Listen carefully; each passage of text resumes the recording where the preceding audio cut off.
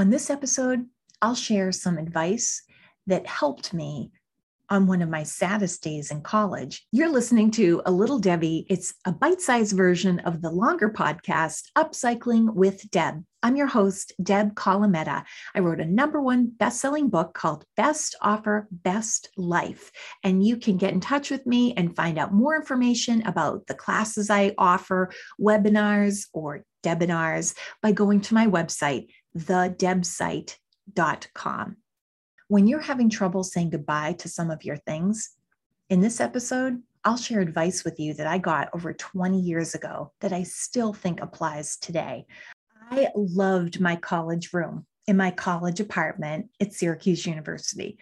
It was awesome. I loved my roommates in the apartment. We had great neighbors on either side, wonderful friends in the upstairs apartment. It was ideal. In my podcast episode about loving your tiny house, I talked about the not so good aspect of it. It was typical dumpy construction, no insulation, none in Syracuse with the harsh winters.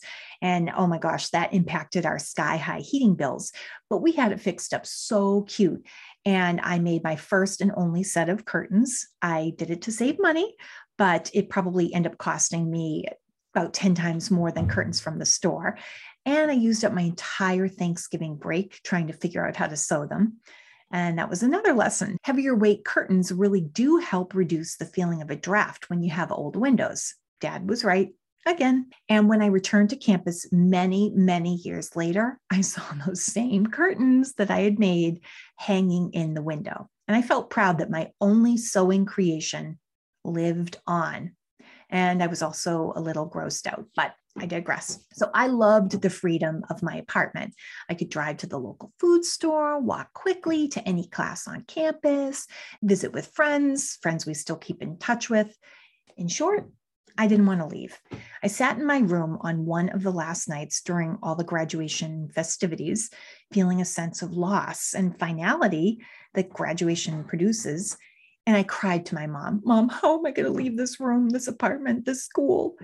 And as she always does, she knew exactly what to say. "But Deb, look at the flip side. If you always stay in this room, how are you ever going to live in your dream house if you're still living in this room?"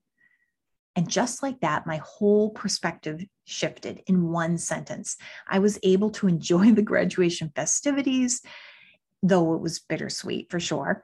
And notice that she said dream house and not mega mansion. Your dream house can be any size. And I'm still believing on that mega mansion, but it can really be wherever you're living. But hers is a sentiment that I come back to whenever I'm selling something. You can't experience the new without letting go of the old. Physical space or mental, this applies. I just sold a patio set in record time, by the way. Episode coming soon on that. Wow, that was like a buying frenzy, selling frenzy.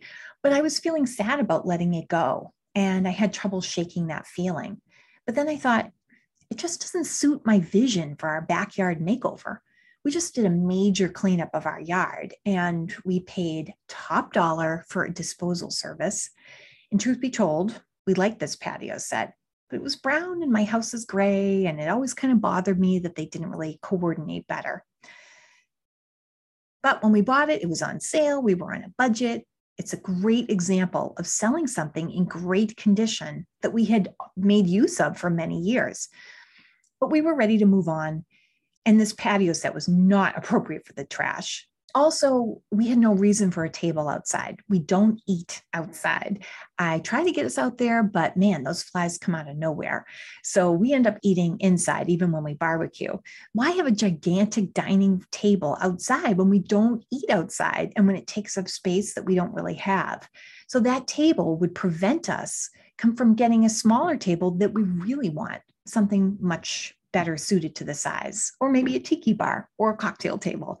But we couldn't have a comfy patio set or any extras if we were working around a big clunky brown table set that was too big for the space.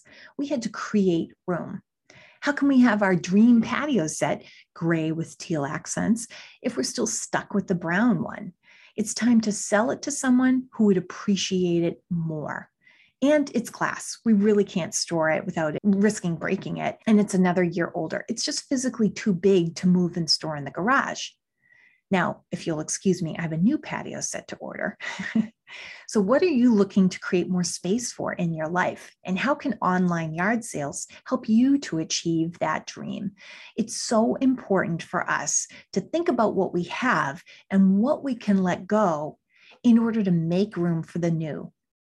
Let go of the old and make room for the you.